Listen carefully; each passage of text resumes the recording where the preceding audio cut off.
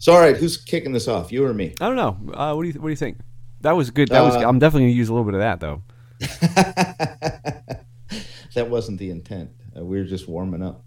Um, so, yeah, I'll go ahead and get us started, and then we'll do a little Chris intro, then flip it, and then we'll do the boat show recap. How's that? Sounds good. All right. Well, hey, Chris Smith, thanks for joining me, bud. Yeah, absolutely. Happy to be here. Sorry, it's not in person.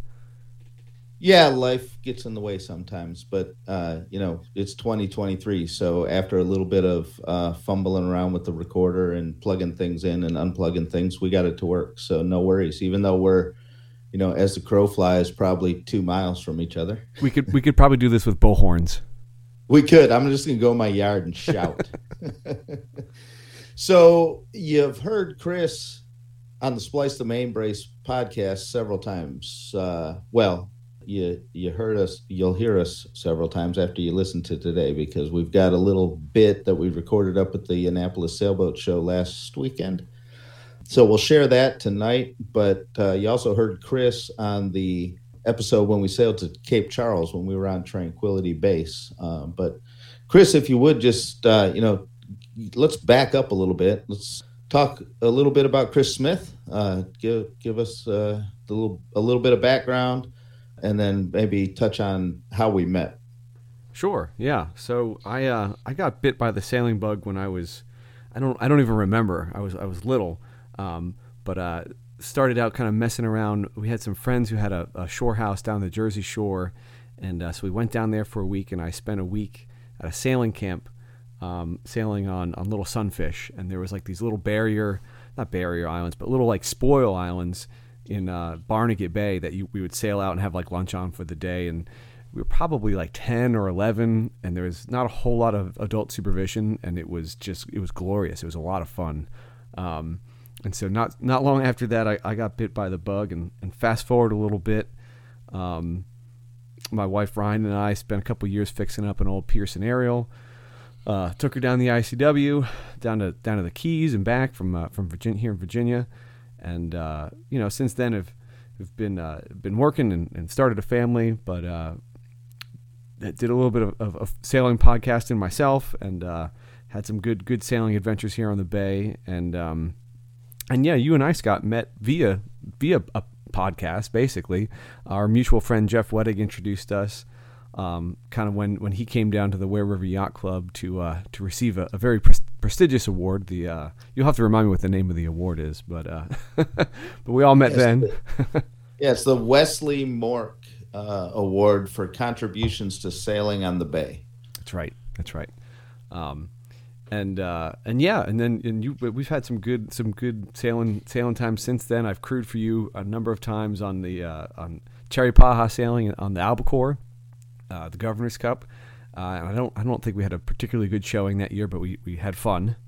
But we showed, and that's what's important. We did. That was I think possibly the first time I've ever raced in a sailboat. What did you think of it? The starts are like super exciting. Really, it's definitely mixing it up and trying to time everything, and it gets a little heated sometimes. I really enjoyed it.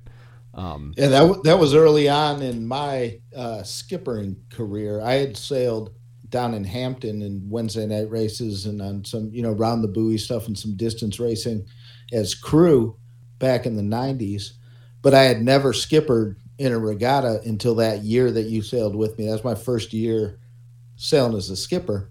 And I'm glad you used the word exciting, because I think scary and ridiculous and out of control probably could fit too, because I spent the weeks leading up to that regatta watching YouTube videos on sailing tactics, specifically starting tactics, and there's a lot to it. It's not just like sail up to the line and go. So it all made sense when I was watching the videos, and mentally I knew what we should be doing. But even at 5 knots, it all happened so fast. Like, I don't know how I'm going off on a tangent here. I watched this Sail GP series in the America's Cup with all these foiling boats, and they're doing, 40 knots. My brain barely keeps up at 5 knots. I don't know how these guys do it, but I thought it was a lot of fun too. We'll have to get out again sometime now that I've got a few years under my belt as a skipper. I'm, by no means a super racer stuff, but getting a little more aggressive with the starts and trying to mix it up and get up in there. I sailed in the Governor's Cup with my son this year on Tweety Bird on the new albacore. Nice. Yeah, and it was kind of funny. I don't know that they'd admit it, but it was, the Northern Virginia guys come down here and girls come down here for the Governor's Cup in the albacore fleet. And a couple of times, when we hit a couple of good starts, they looked over and like, what are you doing here? We're not used to seeing the hosts anywhere near us. Yeah, they remedied that pretty quick and sailed off from me. But we were up there in a couple of starts, and it is a lot of fun. And I really had a good time. That might have been the first time we sailed together. I really had a good time sailing in the Governor's Cup, and I appreciate you going out with me. Yeah, no, likewise. That was a fun weekend.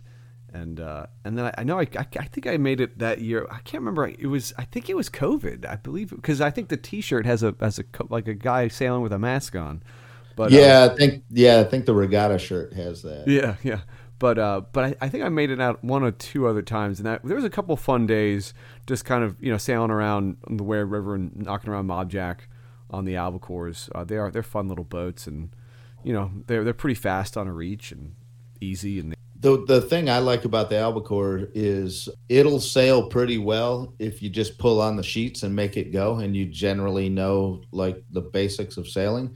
But you also can tweak. There's a lot of controls, and once you get into it, you can tweak a lot of things and try and eke a little more speed out of them. But they're pretty forgiving, so you can run around and move out pretty good just by knowing some basic sailing. So it's a real good fleet for us. We built the fleet up at the club from a couple of boats to now I think we have 10 between the boats that either someone owns or the club owns, and it's a real good fleet to introduce people to sailing, not just because of the boat, but the sailors in the albacore fleet are fantastic, and they're incredibly supportive. They're all really into the Corinthian spirit of sailing and just want to encourage everybody that shows up. We've had, our boats are not the fastest rocket ships compared to those new ones, the Hapco boats and stuff, but there have been really old tanks out there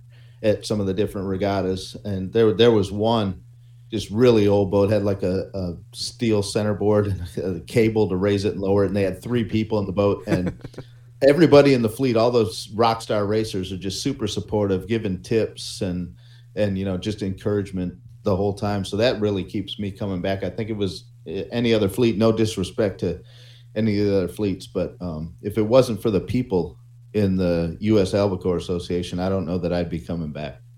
Cool. Yeah, I mean that's huge, and certainly in my limited experience of it, I can attest to that as well. In fact, I think what's the guy from up Northern Virginia who's really fast? He'd be a good podcast. Yeah, we're definitely going to get Barney Harris. Barney, yeah, that's right. Yeah. Yeah, Barney's an incredibly accomplished sailor. He's perpetual U.S. and champion and in a Governor's Cup champ. Yeah, right on. So you mentioned you and Ryan took it was a Pearson Aerial, right? Mm-hmm. Firefly? Yep. Yeah. So you mentioned you guys took a trip on that, and we kind of touched on the fact that you had a podcast. So where can we find that story? Yeah, it's the Bonnie Boat, and it's still up online. I think it's bonnieboat.wordpress.com, but it should pop up in. I know it's an Apple podcast. I would imagine it's in Spotify as well. But yeah, I ended up doing probably 20 or 30 episodes, about half of which were kind of the dramatization of our blog as we went down the ICW, and then the other half were interviews and such stuff like that. Yeah, so I mentioned in the bit that we did up at the boat show on the Gorilla podcast that I had kind of a fangirl moment when you mentioned Jeff introduced us. So we invited Jeff down to the club.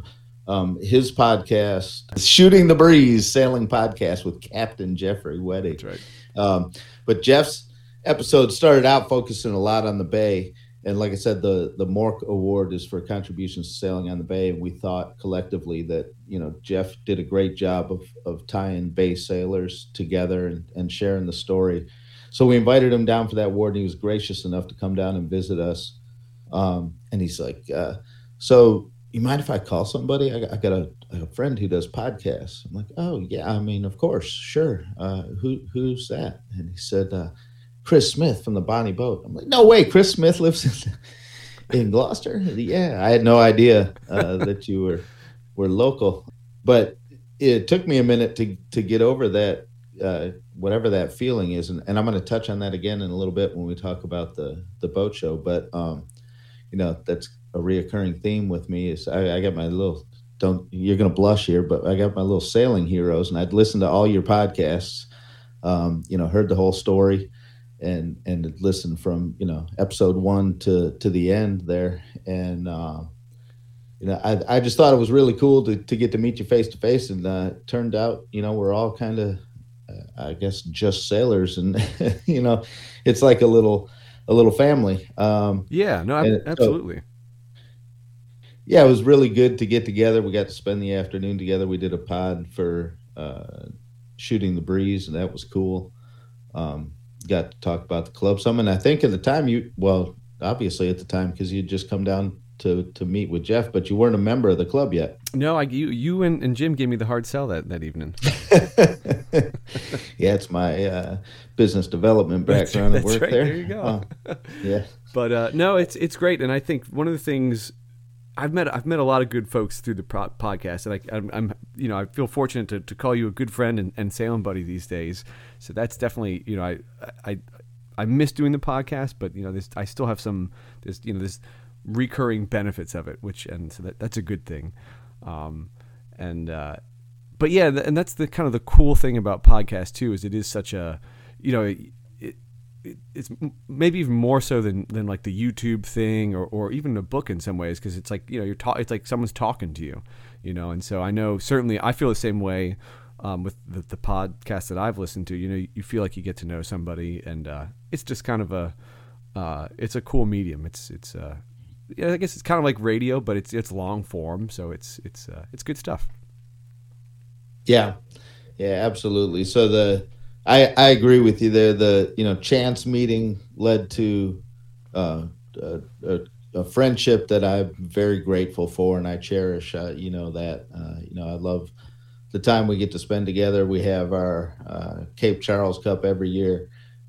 We had a great time. I think maybe it's a standalone podcast for some time to talk about when we went up and picked up the Alberg in Quantico and sailed it back. That was a great trip. It was, yeah, it was a good one. Plenty of fodder there.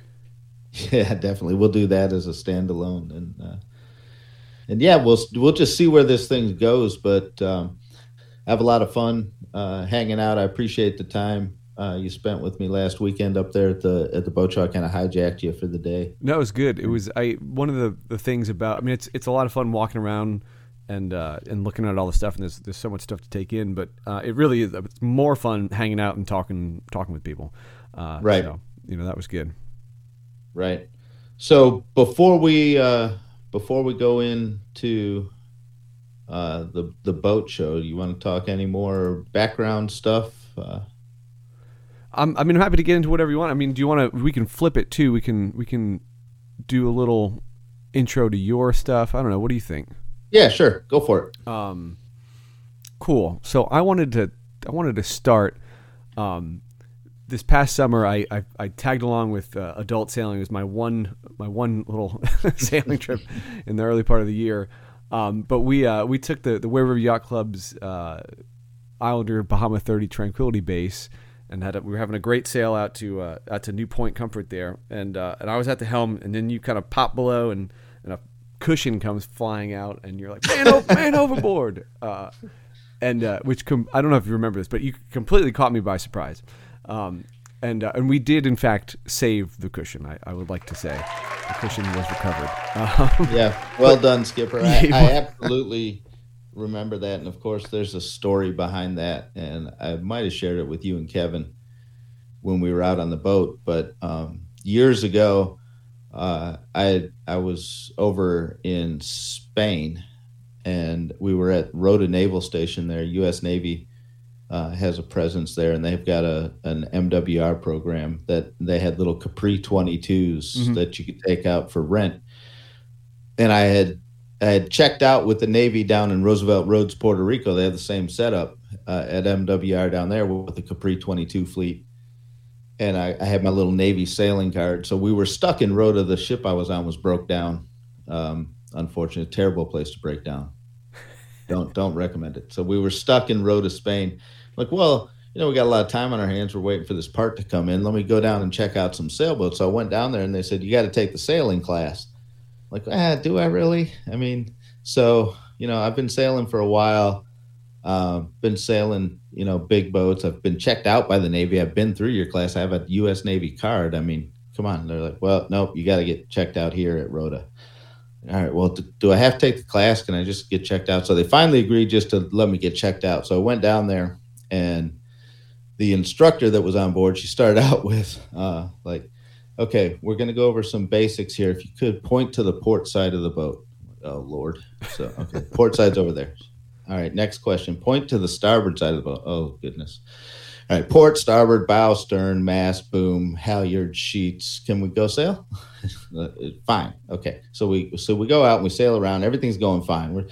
I'm showing my stuff, and then the instructor takes a cushion and throws it over the side, kind of just like we did out there in the Mob Jack. And so I turned around and came up, sailed up to the cushion, luffed up, took the boat hook, grabbed the cushion, put it back on board, and she said, "You failed."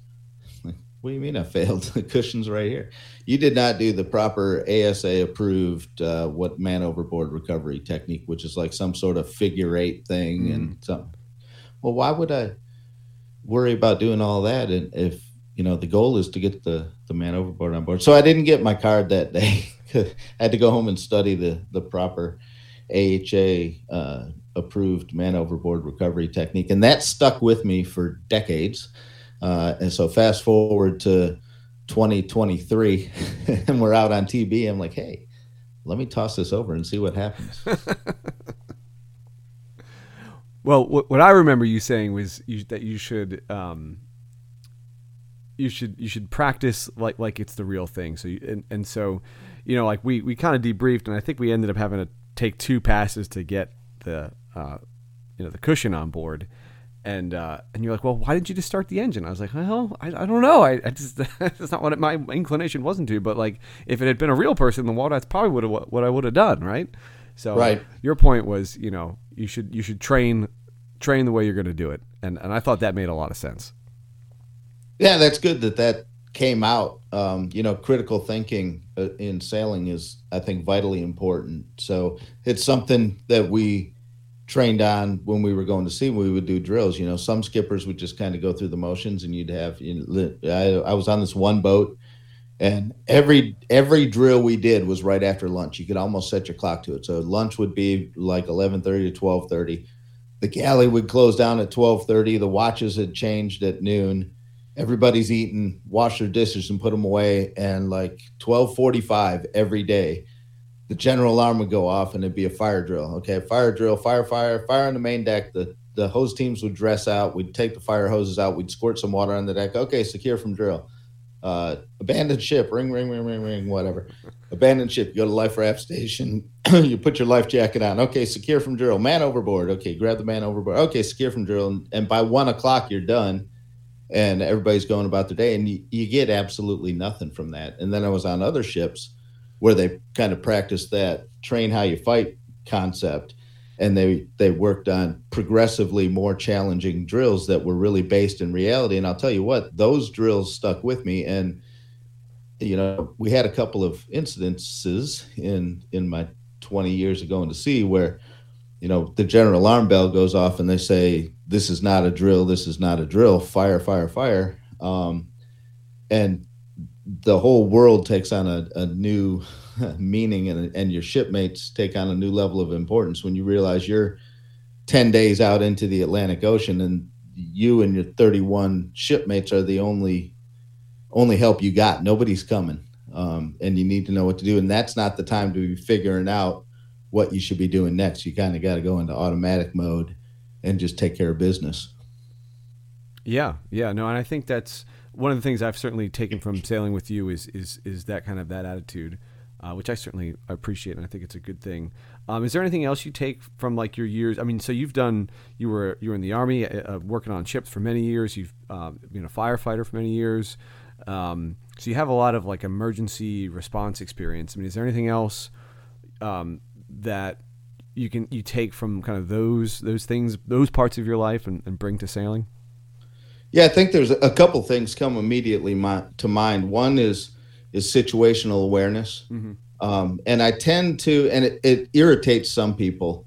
And I think we've probably talked about this when we've been out sailing because I know it irritates some people. The other thing is kind of the concept to don't assume anything, and there's no such thing as over communication. So, I tend to try to take things seriously all the time because it's serious business. Yes, we can have fun.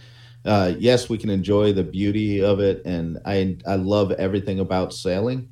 But it's serious stuff, and things can go from everything's fine to everything's not fine really quick.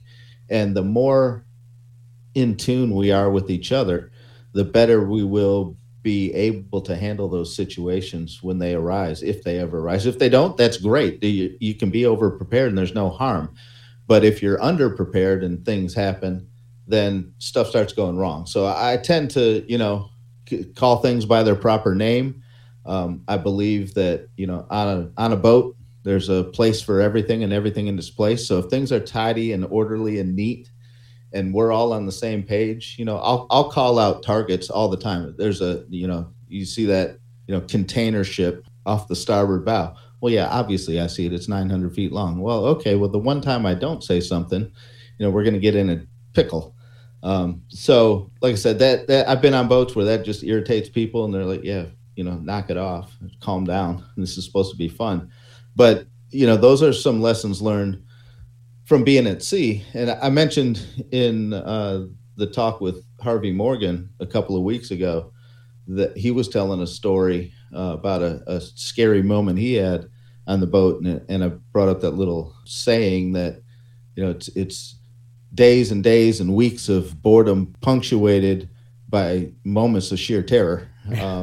And the more well prepared and in tune the crew is, the more able to handle those situations appropriately and come out of them good on the other side is, I think, vitally important. And all of those lessons come from many, many miles out at sea. Yeah, yeah, right on.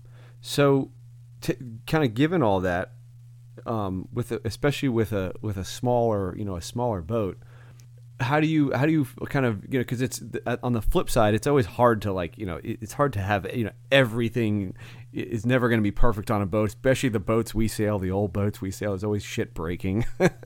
Like how do you balance just sometimes you got to go, right? Yeah, I think it's back to that awareness, right? So, for example, we noticed, was it last year? Not this past Cape Charles Cup, but the year before, we noticed the bilge pump was coming on more often than we thought it should. And if you recall, I was on the helm and you guys spent a good 5 minutes or so poking around and, lifting floorboards and peeking down at the engine and looking at the shaft coupling and stuff like that. So, my boat was built in 1967. It's older than I am. And it's, going to have things happen. And brand new boats aren't perfect. But we were aware of the situation. We saw a problem. We identified the problem statement, and then we looked into, possible root causes. And at the same time, we're thinking through courses of action. So, if it gets worse, what are we going to do? If the electric bilge pump stops and the water comes up, what are we going to do? Well, we got a manual bilge pump over here. We got a bucket. We got a whatever. But we're watching and we're looking. So I think it really speaks to that level of awareness, and while still having fun, take these things seriously, and just they don't have to scare you, but you need to know what's going on. You can't just grab on the tiller and put the floppy white things up and yeehaw, here we go. So speaking of your boat, what is next for Sophie C? Yeah, I think you're the. I was actually thinking about. I think I've had at least two, possibly three Alberg 30 sailors on the podcast in the past. So Well, it's definitely the boat to sail. Everyone aspires to be an Alberg 30 sailor. I know I do. Yeah, well, right now I do too because it's been out of the water all year. So, yeah, next for Sophie C is I'm about 90% done with some fiberglass repairs to the keel. We had some water intrusion through the pintle assembly on the keel where the rudder attaches to the keel, and we kind of did some exploratory surgery and dug that out. So we're real close. I've got to finish the fiberglass work, and then my wife does all the painting. She's fired me as a painter, so she'll slap some bottom paint on there, a barrier coat, and some bottom paint. And after that, she's ready to go back in the water. We've done the engine work. We've done some work on the rigging, built some new spreaders, um, did some bright work, replaced a bunch of running rigging. Um, so so she's ready to go in the water. I've got this trip coming up for work. The goal is to get her back in the water by the end of the month, and then she'll be ready for some fall sailing. So I'm not, you know, I'm disappointed that we spent so much time out of the water this year, but it was valuable time. I think we addressed some important things, and it's still beautiful around here in the fall and into the winter. So I'm looking forward to getting Sophie C out some this winter. We'll plan on sailing all through the winter. Not every day, but there's plenty of good days with decent wind and somewhat mild temperatures. So we'll sail her all through the winter. Yeah, no, I know. I know I've had some great days in January. You gotta pick them, but it's a nice time of year. Yeah, absolutely. And I keep saying we're so fortunate to live where we live. And I'm 15 minutes away from the boat, so when the conditions look good, I just let the boss know, hey, gonna take a little bit of time to go when the conditions are right. So looking forward to getting out. Cool, good deal. Well, I'm looking forward to hearing what is next for Splice the Main Brace. So talk a little bit about why your inspiration for getting into the podcast and what your goals are for the podcast. Well, so the inspiration came from, and I mentioned this in the last episode, the inspiration came from Harvey Morgan. Was having lunch with him and listening to some of his stories, and they're great stories. And we I just had this feeling that somehow we've got to capture these stories. And it's been a little nagging feeling for a while. I've played around with recording some of my memories in the way of a book. I've got some number of words. I don't know how many, couple thousand words down that are trying, just for my own sake and maybe for my kids, just kind of talk about some of the cool things that I've done and cool places I've been, and just recording that story. And then Harvey really cemented that idea that we got to get these stories down and pass them on. So for a while, the club celebrated its 50th anniversary in 2021, and we had talked about maybe putting a book together with some of these sailing memories from a club perspective. And so that didn't ever really happen. COVID lingered longer than we wanted it to, and we all kind of huddled in our little corners and didn't spend a lot of time together, and it just never took flight. And then every time we go out, so Harvey's story's in the back of my mind, but every time we go out, we're all just spending almost the whole time we're out there telling stories with each other. And they're great stories, and I cherish those times and those memories that we share with each other. But once we talk about them, they're kind of gone until we talk about them again. So I put together the idea for a podcast that would tell the story of the everyday sailors. But there's not a lot of folks telling the stories of the regular old guys and gals that are just bopping around the bay for the weekend. And so the premise is just simply sit down with sailors from around the bay. Got some of the most beautiful sailing grounds in the world right here, as far as my not so humble, unsolicited opinion goes. And I think we're fortunate to be able to call this our home sailing grounds. And there's enough to explore here that I can sail here the rest of my life and not see it all. And there's a lot of people who've gone a lot of places and know some great stories. So that's the goal of the podcast, is just getting those stories down for posterity and sharing them with the wider audience, which you know might just be my mom and my sister, but we'll get it out and get it out there, and maybe people will listen to it. Well, I know I can attest that I really I've enjoyed all of the episodes, and your interview with Harvey Morgan was great, and I can highly recommend that anyone listening to this go check that out. It's great. So I certainly look forward to hearing what else is next. Yeah, appreciate it. So immediately next is, check this segue out. Immediately next is the little guerrilla podcast we did with Jeffrey Wettig up there in Annapolis last weekend. So we worked it out by text message that we were all going to be able to get up there this year. Jeff goes every year. He's kind of a fixture up there, and I think a lot of folks know him. He routinely gets the recorder out and interviews folks up there, whether it's sailors or vendors, and he gives folks an opportunity to talk about their products and so forth. So, we knew Jeff was going to be up there. It worked out that you and I could get up there. So we gotta meet up and maybe grab lunch or something. And as soon as we walked up, he pulls out the recorder. Hey, let's go with the Gorilla podcast, and we'll share that later in this episode.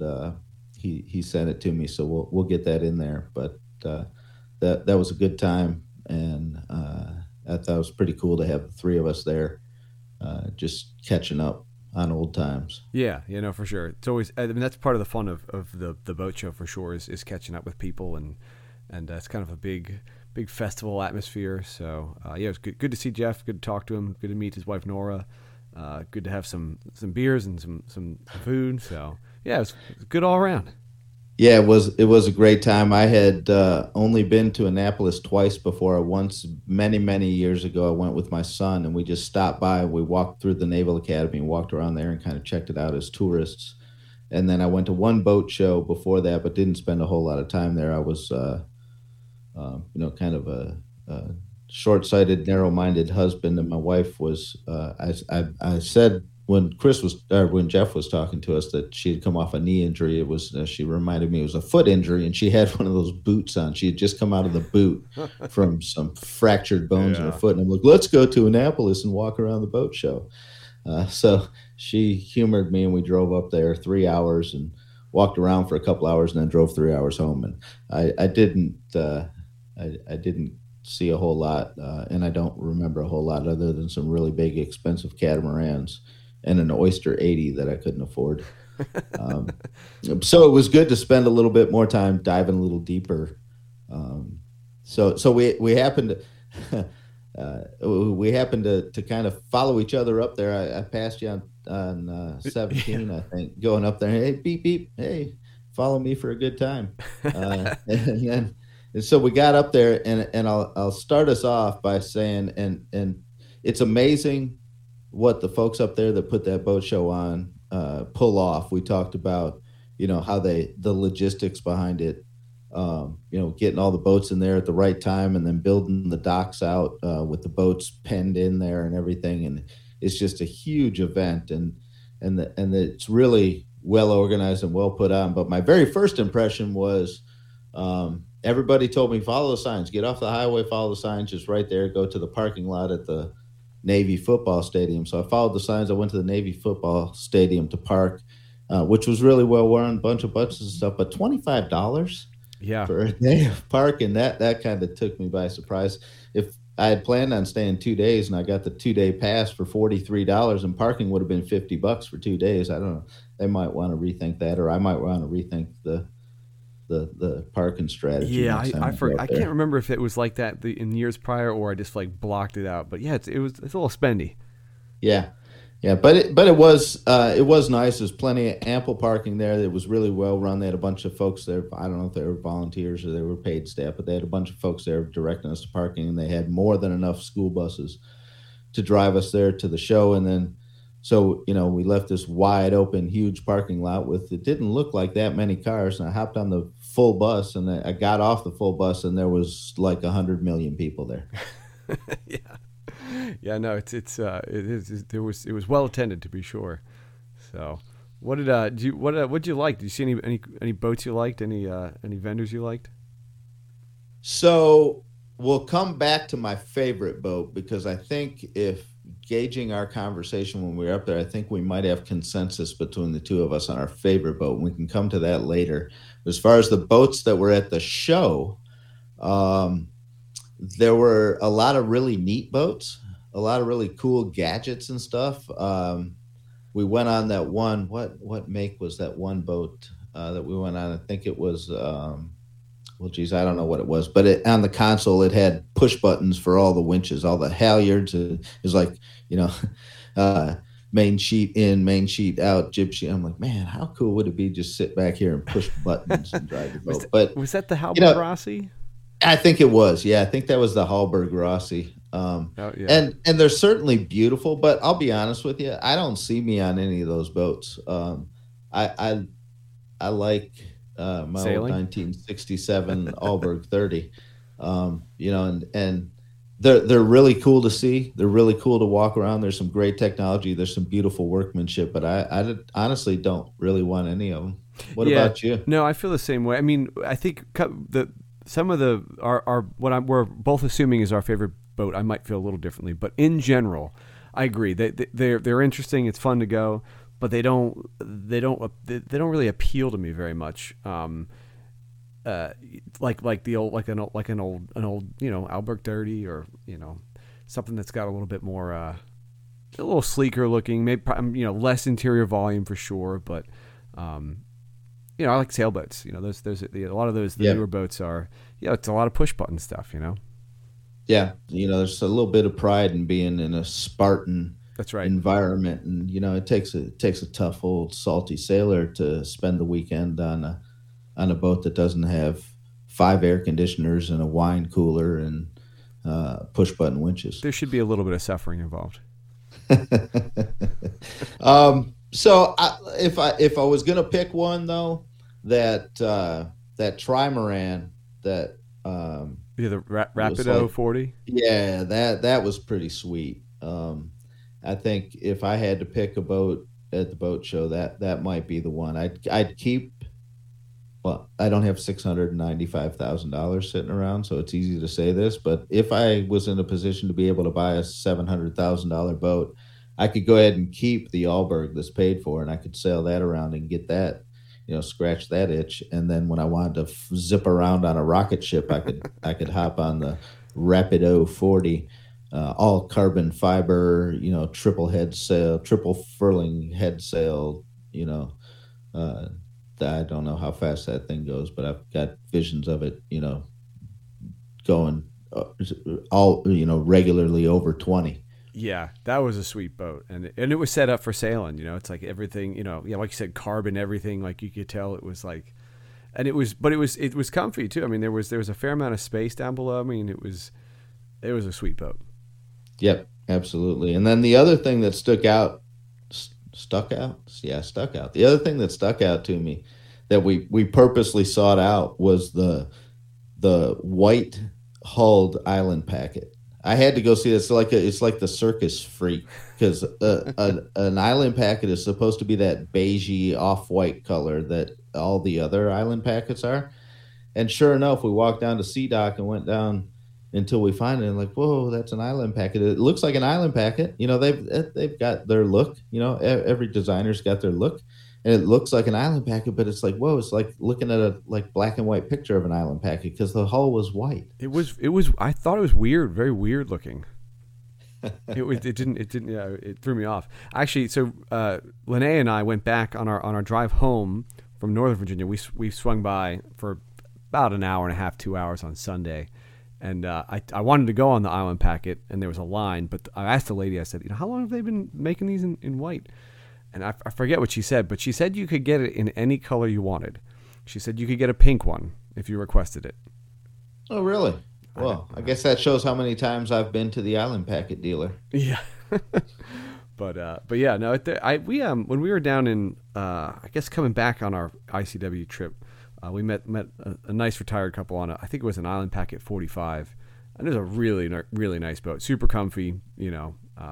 Heavy duty. It was a cool boat. Yeah, they're beautiful. I joke about not wanting a fancy boat and stuff, but I wouldn't turn one away. No. Maybe someday down the road when I'm doing more than weekend trips and I'm heading off into the sunset, I'll have the means to get something beautiful like that. But it's gotta sail Yeah. right. Yeah, for sure. It's the modern hull form sleds are fun to sail around on, but to cruise on, I want a heavy, full keeled boat. That's I was so just tickled pink when we were bringing Sophie C home, and we got out in the bay, and it was a little snotty, and she was in her element, and really was I thought very comfortable to sail in those winds that we had that second day. Yeah, absolutely. Rock solid. So how about you? What was your favorite? Anything stand out to you that you feel like you can't live without there as far as the boats go? I did. I really like the Rapido 40. Right on. The that other trimaran, I think it was like an Astis 2020, maybe something like that. The smaller one, the little one that you went on board yes. and talked to the guy about. Yeah, that's a pretty sweet boat too. That was cool, and it's folding. It's light. I forget what he said. I think he said it was like 1,500 pounds or 28, whatever it was. It was not. It was a light boat, and that's the sort of.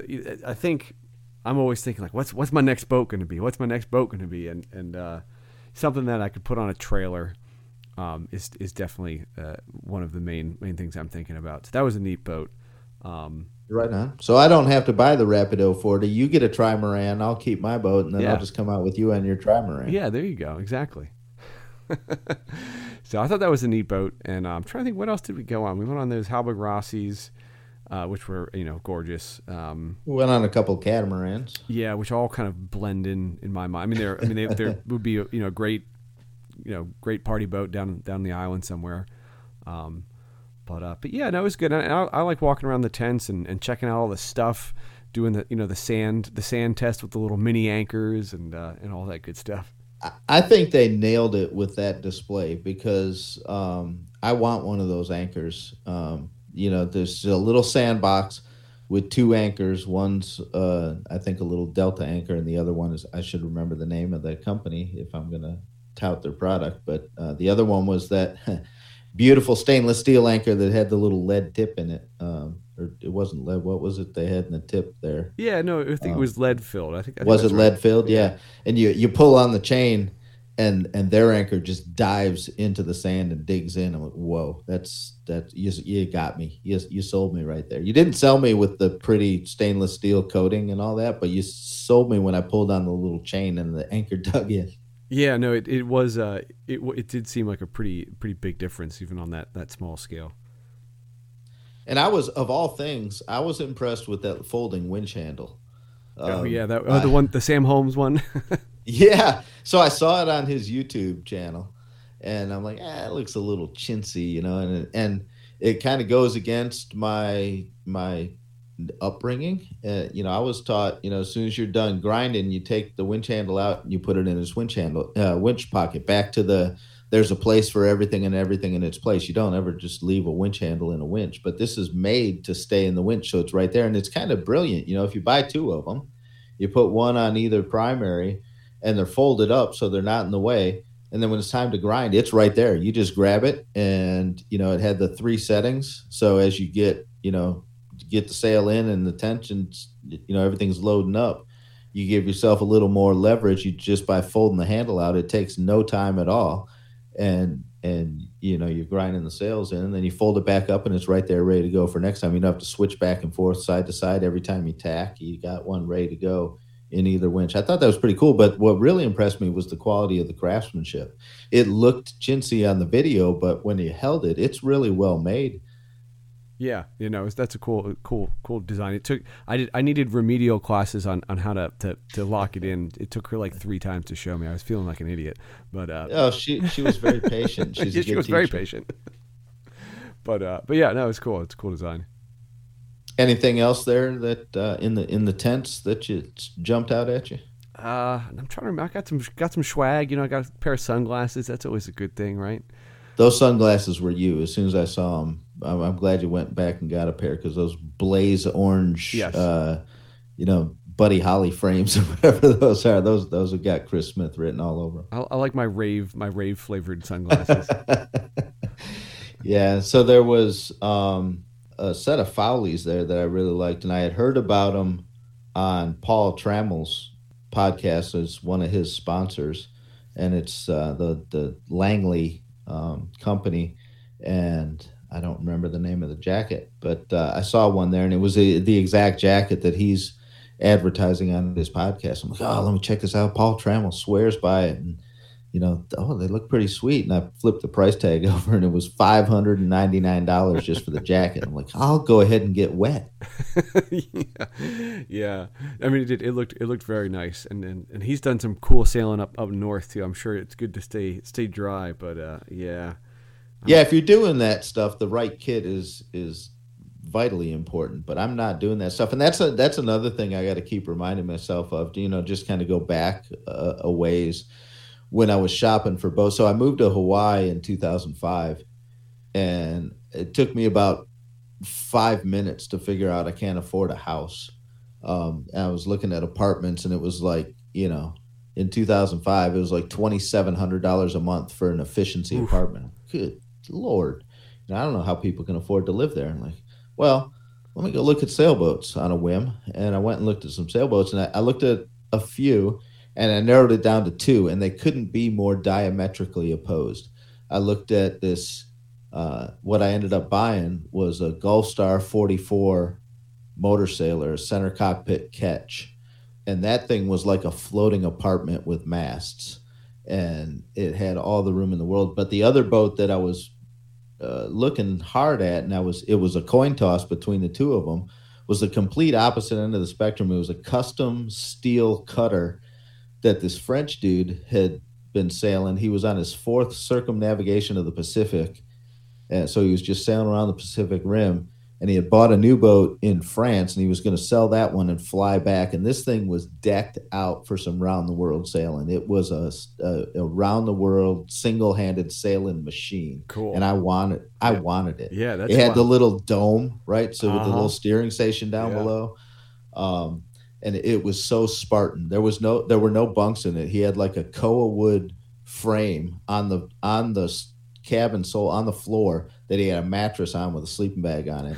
He had a bucket to do his business in, and I wanted that boat. Yeah, that's cool. And it was so sweet. It was the boat to take around the world, and I almost bought it. And I was like, "Wait a minute, dummy!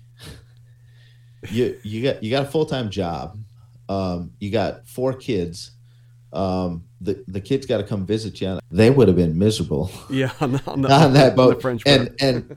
And as far as I was sailing was the other islands. I wasn't going around the world, but that was a sweet boat, and no regrets. Loved the Gulf Star. It was a great liveaboard. I couldn't ask for a better liveaboard. It was super comfortable, super roomy, and did fine sailing around for my little day sails that I did sailing around the islands.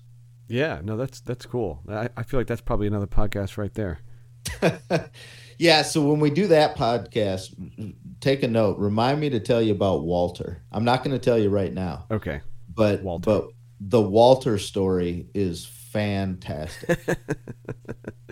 Good. That sounds good.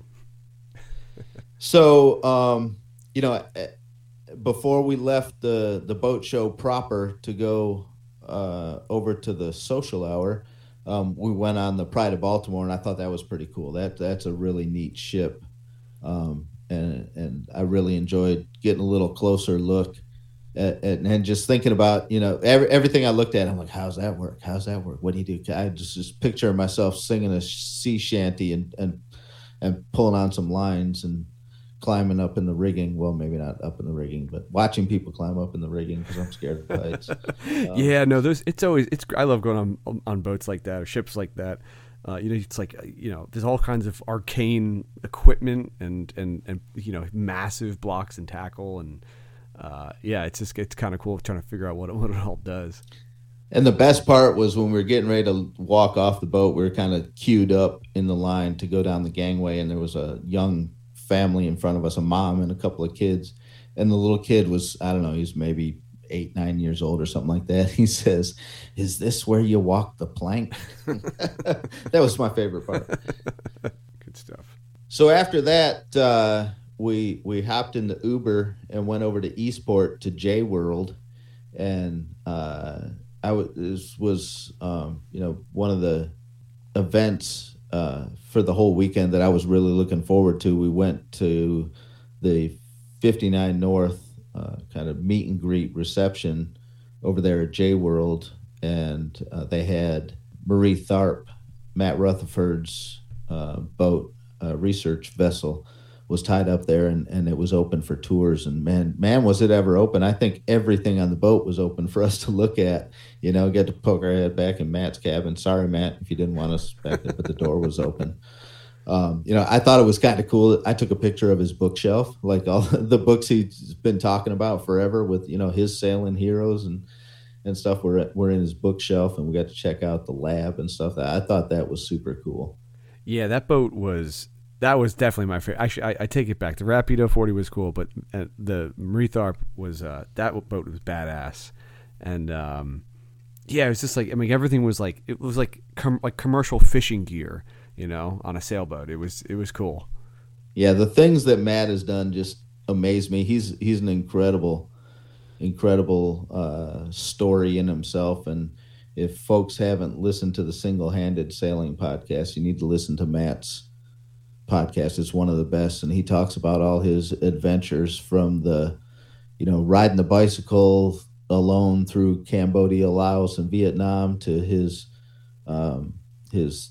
sailboat trip to I think Europe and Africa and the Caribbean, and then his famous around the Americas trip that he did, and then he gets into all the research with his nonprofit, the Ocean Research Project, and all the work that he and Nicole have done with their various crews on their various boats, and sailing essentially a day sailor, that harbor, what was it, Harbor 29 or whatever it was, across the Pacific. That's crazy. Wow. Yeah, so he's the other kind of sailor. So I'm in the world of the.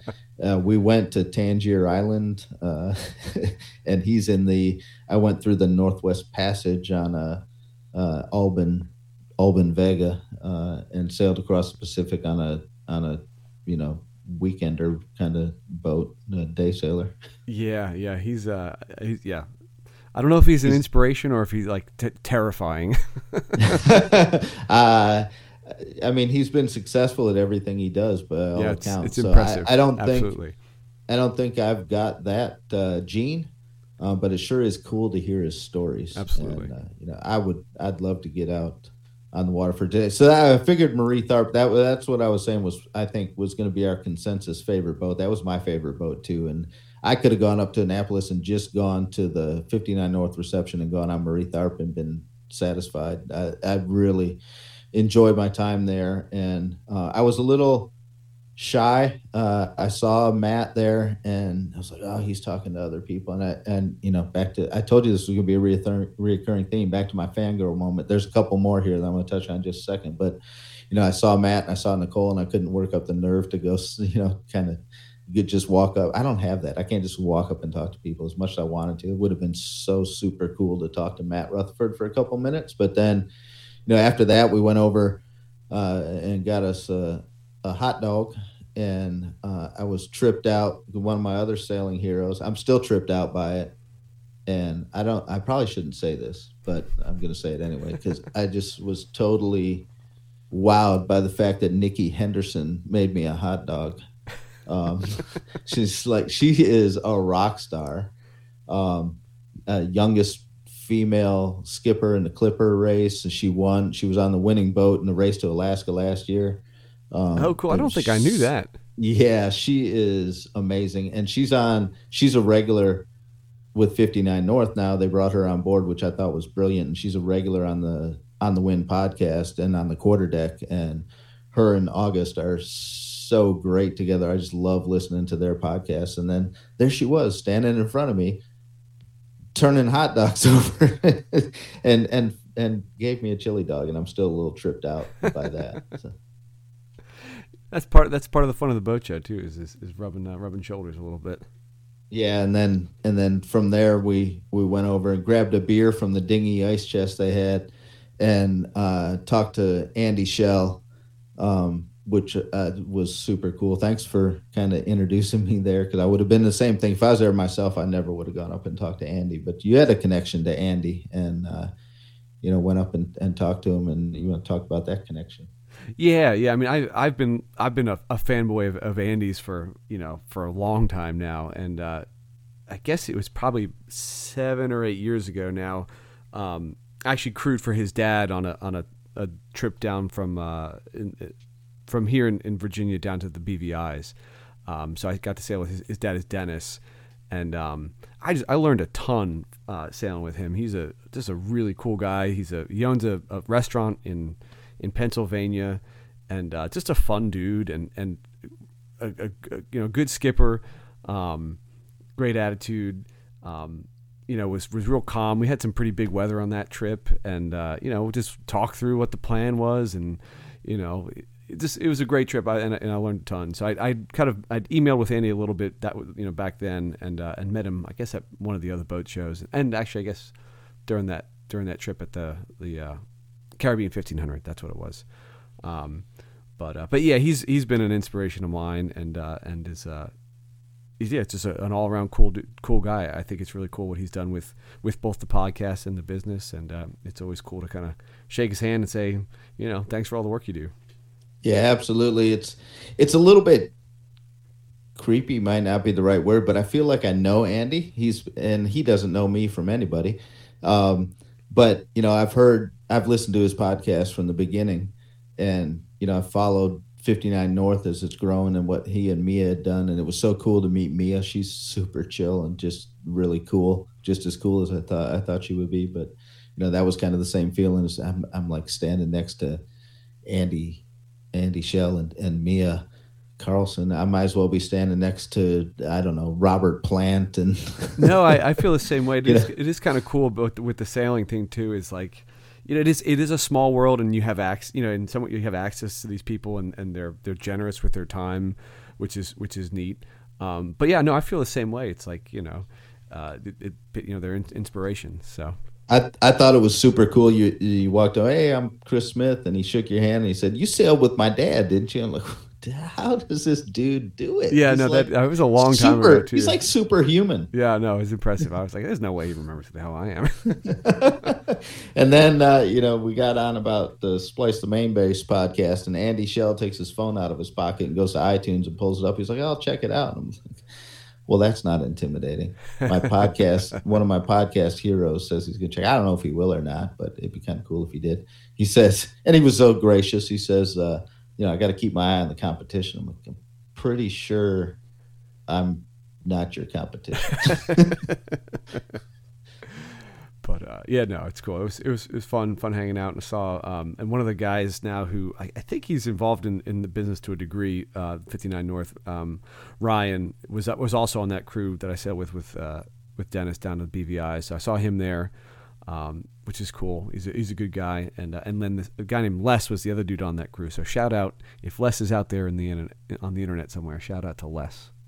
Yeah, right on. And it's they say it's a small world, in whatever circle you're in, right? A friend of mine at work races cars, so he's a race car guy, and he knows, through the race car scene, he actually knows my neighbor across the street. This guy at work lives in North Carolina, and has got a couple of race cars, and he knows my neighbor across the street. That's from funny. Racing. It's a small world. And it's the same thing. It's like, when you ran into to guys that you had sailed with, and it's like picking up right where you left off. And I appreciate you introducing me to him. That was pretty cool.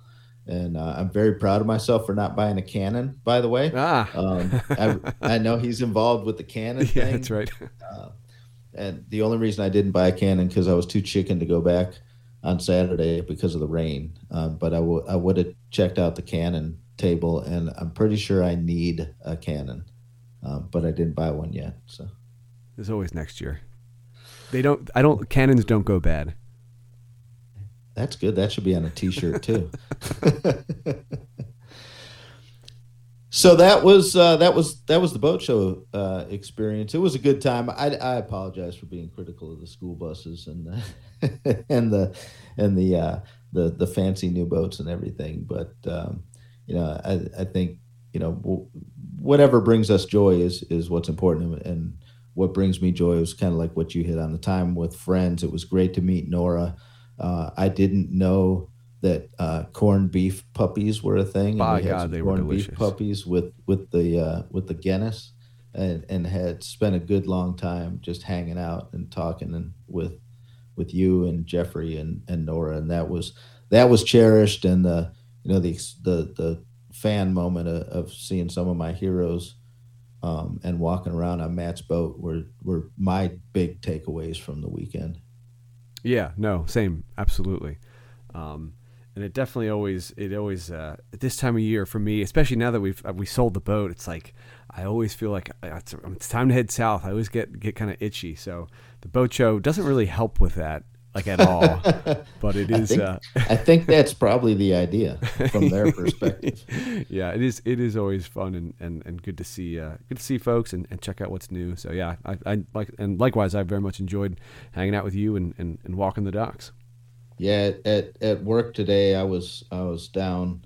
One of my crews works down at Great Bridge Reservation, just right in between the Great Bridge locks and the Great Bridge Bridge. Yep.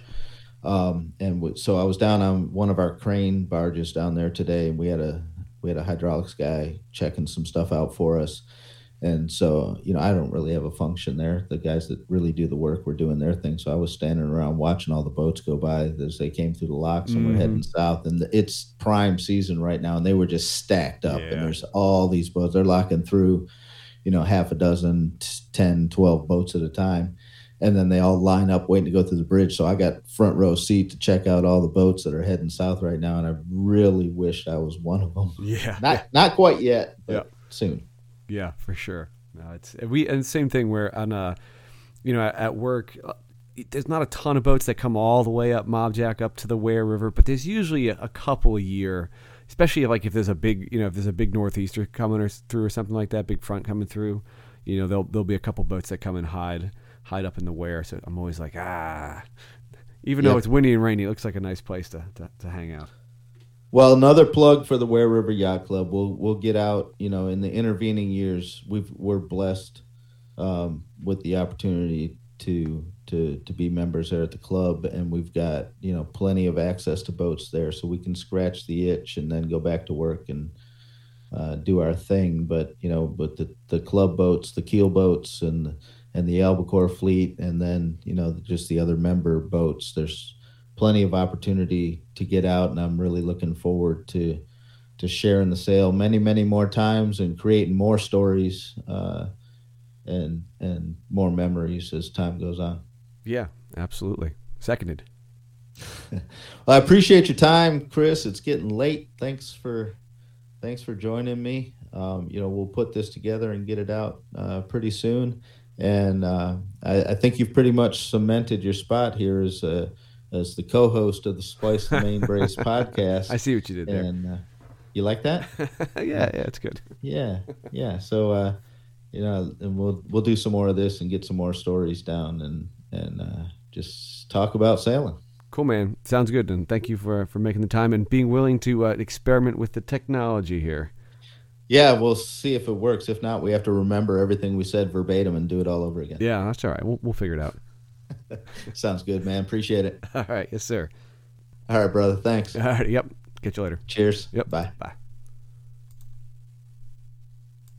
podcasting at its best. Flag hit me in the back of the head. Yeah, Hold on, flap. I gotta lose this. Yeah, hoodie, lose some stuff. You got a hoodie. The hoodie was It's a a bad little idea, warm I can tell on already. the dock. Yeah. Yesterday, it got hot yesterday, like in the sun. Yeah. It was just like.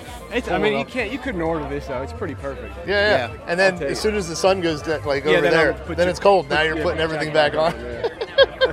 All right, we're on the dock doing some guerrilla podcasting with podcasters all, actually. Former podcasters. It's still out there. It's still live. It is still live. You're just on hiatus. You'll get back to it eventually. You know what I mean? Sabbatical. So we're with Chris Smith of the Bonnie Boat podcast, right? Yes, sir. And Scott Titus of the Splice the Main Brace podcast, who just dropped a new episode yesterday. Yep. Which I have not had a chance to listen to, but this is like your first like interviewee kind of like purposely sitting down with somebody and having a conversation. Yeah, it was. Podcast. We pulled the recorder out on the boat. Chris and Kevin sailed with me in the Cape Charles Cup. It's our annual little one race of the year thing.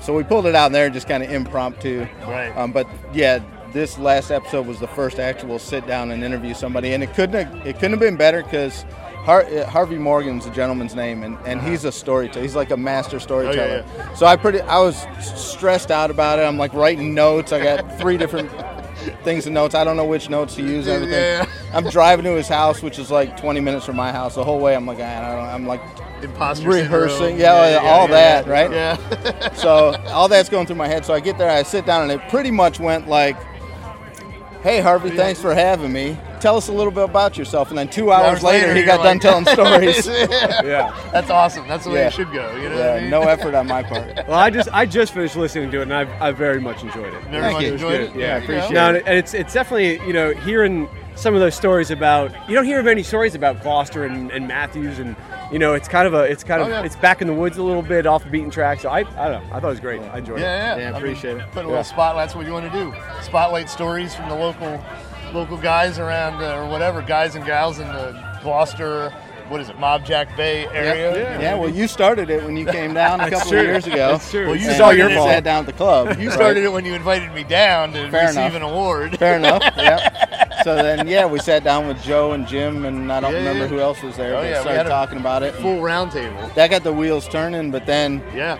and this comes out in the last episode, is really Harvey was the inspiration behind doing a podcast in the first place, because I was sitting there having lunch with him, and he's telling me all these stories. So Harvey's 93. Oh, wow. Yeah. He started sailing in the late 40s. Nice. And he's telling all these stories. I'm like, man, we got to capture these stories, Yeah, And it's almost a historical project. That's kind of how I started it too.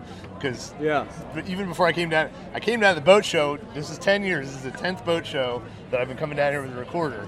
But that wasn't even like the goal. The goal was to get the guys on the porch that are telling stories. Yeah, right. You know what I mean? Because they're not going to be around forever. You know Right. what I mean? And then I ended up at the boat show, and then I started doing this kind of stuff. But yeah, it was definitely port stories and that. And we had a party with like, whatever. You got like 50 people in a room, and you got 10 different conversations going on. And here I am, like, where do I put the recorder to catch all these great? You know what I mean? Yeah. Like, you got to listen to 10 minutes of 50 people talking to get like 30 seconds of a like snippet of genius. You know what I mean? Like somebody telling a joke or a story or whatever. But yeah, that was definitely the impetus. So congrats on you for stepping up to the mic, so to speak. Yeah, I appreciate it. It's been, it's good. Both of you guys have been real supportive, and I appreciate that. It takes a little bit of nudging to get, to jump in the pool. You throw yourself out there. You know what I mean? You're exposing your soft underbelly. Yeah, no, it is. It's true. Hoping someone scratches it. yeah, exactly. Right. Totally. Well, so Chris did the Bonnie Boat podcast for what, 2 or 3 years? Yeah, something like that. Maybe, I don't actually know, but yeah, that sounds about Something right. like that, but it was basically your trip down on the ICW and whatnot with your wife. Yep. And your little boat. Yep, and we did a little bit of interviews as well, but actually just sold the boat. Just sold the boat? This past spring, yeah. Well, you got other people's boats, right? Yeah, that's true. I feel deep regret. Yeah. It was time, unfortunately. Well, if you don't want to maintain it and you can't actually get on it. Yeah, no, that's kind of where we were at, unfortunately. Yeah. But, There's no shortage of boats here, and there's a guy loaning money, right? Yeah, that's true. That's true. All you need to do is sign it on the line, right? Yeah, well, I talked to a guy over there. I didn't talk to him for the podcast, but this brings it up because he didn't want to talk on the microphone. But he's got a sign out there. Older boat, no problem. And it's like no age restriction. It's like a 20% down situation. The interest rate's only like 7%. I'm like, how do you do that? And he's like, well, it's a certain bank that's worth, they're going to rely on the survey and everything to make sure that the boats are in good working order. So they'll loan on older boats, basically? Older boats, yeah, because everyone else is capped like at 15 or 20 years. Yeah. It's like, what if you want a 1982 passport? You know what I mean? What are you going to do? Yeah. It makes it easier to beat the seller down a little bit, though. Yeah. If there's no one who will loan money on it. Yeah, that's true. That's true. All right, so what are you looking at here? Have you been to the boat show before, either of you, or? Been a couple times. Okay. Yeah. So I'm just wandering around. Yeah. Soaking it all up. What about you? I've only been one time, and it was a day trip, so it's like 3 hours one way driving. Yeah. So I think we maybe spent 2 hours here. Oh, wow. And my wife had just come off a knee injury, so in hindsight, probably wasn't the best time to drag her up here to walk around. So I don't recall seeing a whole lot. So, I'm just going to wander around and see what strikes me. I brought the recorder. We'll see if I work up the nerve to try and pull it out and stick it in people's face. But figure the people that are selling stuff might be okay with it. Yeah, a lot of times they are. Yeah, do a little advertising. But maybe get some content, but just check out boats that I can't afford and, see what kind of... I saw some cool Fowleys that I want that I might need to go see the guy with the loan about. All right. Well, we were just talking. So you have an Albrook 30. Yep. And all the issues that you had that did not get it in the water this year. Yeah, so I do not have a crystal ball, but when I was getting ready to haul out, they said, well, how much time are you going to need? I said, well, we're just going to do the bottom. We're going to pull the mast, do, this, that, and the other thing. I think it'll probably take, 3-4 weeks with me working full time, but it's a 1967 boat, so who knows what we'll find, right? Yeah. Oh, how true that was. Oh, what are you looking for? Yeah, so, we got through all the work and then, came up, as soon as we took the mast down, found it has wooden spreaders, found the spreaders was rotten, so got to make some new spreaders, and then one thing led to another, so it ended up being a couple of months, and we got to launch day, got ready to put the boat in the water, and it was taking on water, and so it's back out again, and I took the grinder to the keel, which was a little bit intimidating, but found some suspect spots, so finishing that up, and I'm going to get it in water just in time for wintertime. There you go. Perfect. Now, you guys took a little trip, like you said. You took that regatta across and you were on an Islander? Was that an Islander 34? Islander Bermuda 30. 30, okay. Yeah. All right. And then you've also got other kind of club boats that you do some sailing on, aside from your one design albacore. Right. Yeah, so the club's down. We were up to 3 boats. Okay. So we've had a variety. We had a Catalina 27 for a little while. We had an Irwin 26. Was that the one with the swing keel? Yeah, that was a bad idea, well executed. So the 2 that we have now, we divested those 2. Yeah. And the 2 we have now is that Islander 30 and a Payship 26. Yeah. Very good. Very good. Just like like you your had old one boat. of those, didn't you? Yep. Very good. Yeah. And then you had the big Governor's Cup event. When was that? Beginning of August, right? Yep. Always the first week of August. Little one design dinghy regatta.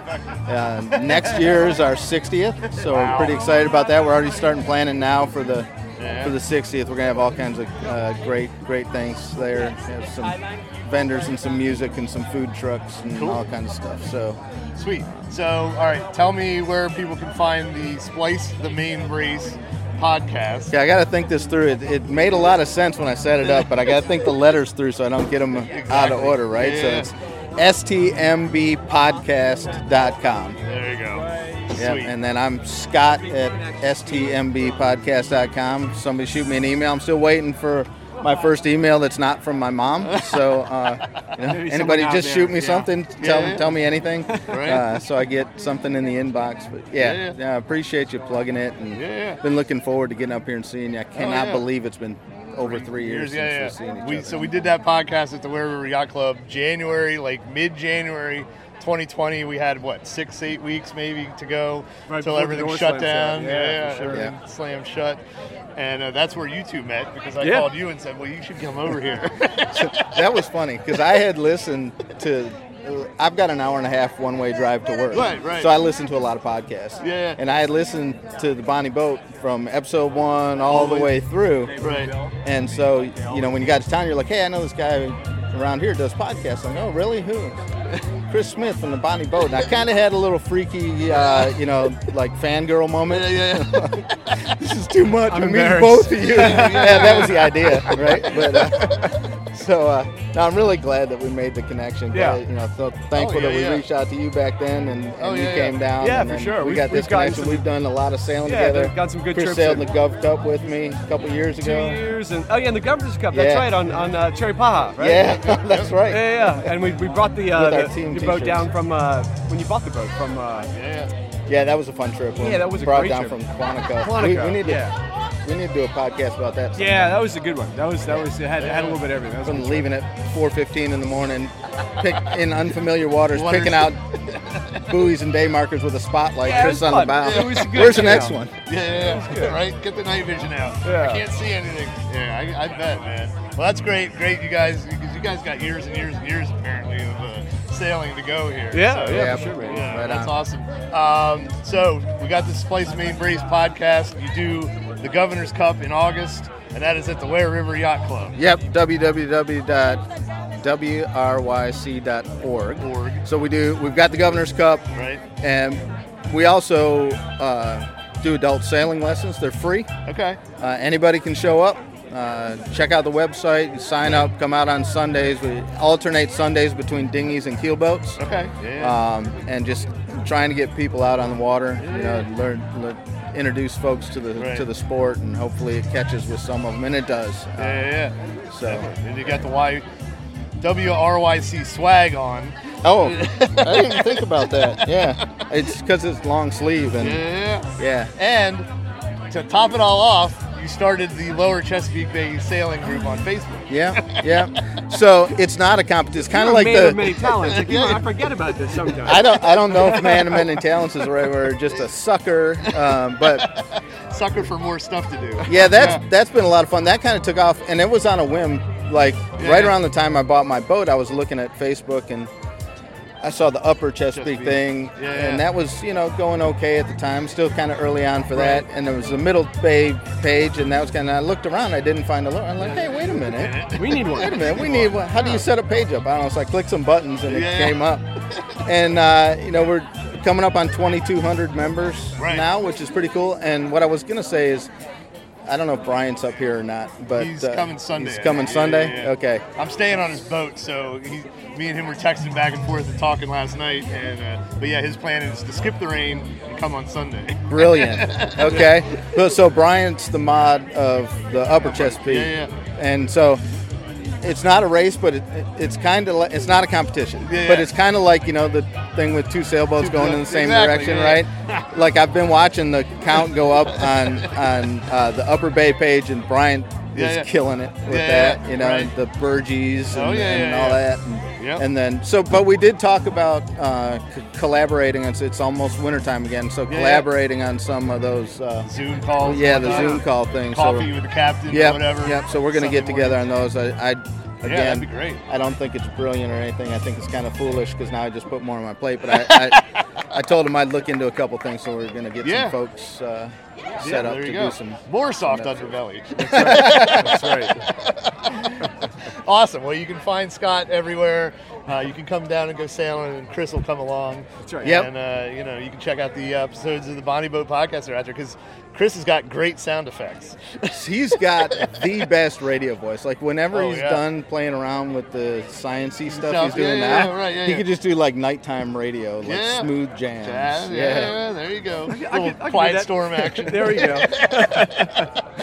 Just got to talk close to the mic. Mike, That's right. Get right into it. All right, great. Well, I love catching up with you guys. Been fun. Yeah, let's pick up something We're to gonna go drink. get something to drink or eat or whatever. And this is my lovely wife Nora. Hi, Nora. You guys never actually met in person. We didn't. No. All right, we're gonna do all that here in a second. So cool. Sail on. Sail on. As always, thank you for joining us on the Splice the Main Brace podcast. If you enjoyed the show, please like and share. Feel free to email any comments to scott@stmbpodcast.com. Would love to hear from you. You can subscribe for updates to the blog at www.stmbpodcast.com. Please check out the show notes for links to pertinent information about this episode and the podcast. Thanks again to Craig Bickhart for the use of his song Chesapeake Bay off of his album Home for the Harvest. There's a link to Craig's music down in the show notes. Until next time, this is Scott. I really do appreciate you listening, and we'll talk to you again soon. What the salt and the sand never reaches, time will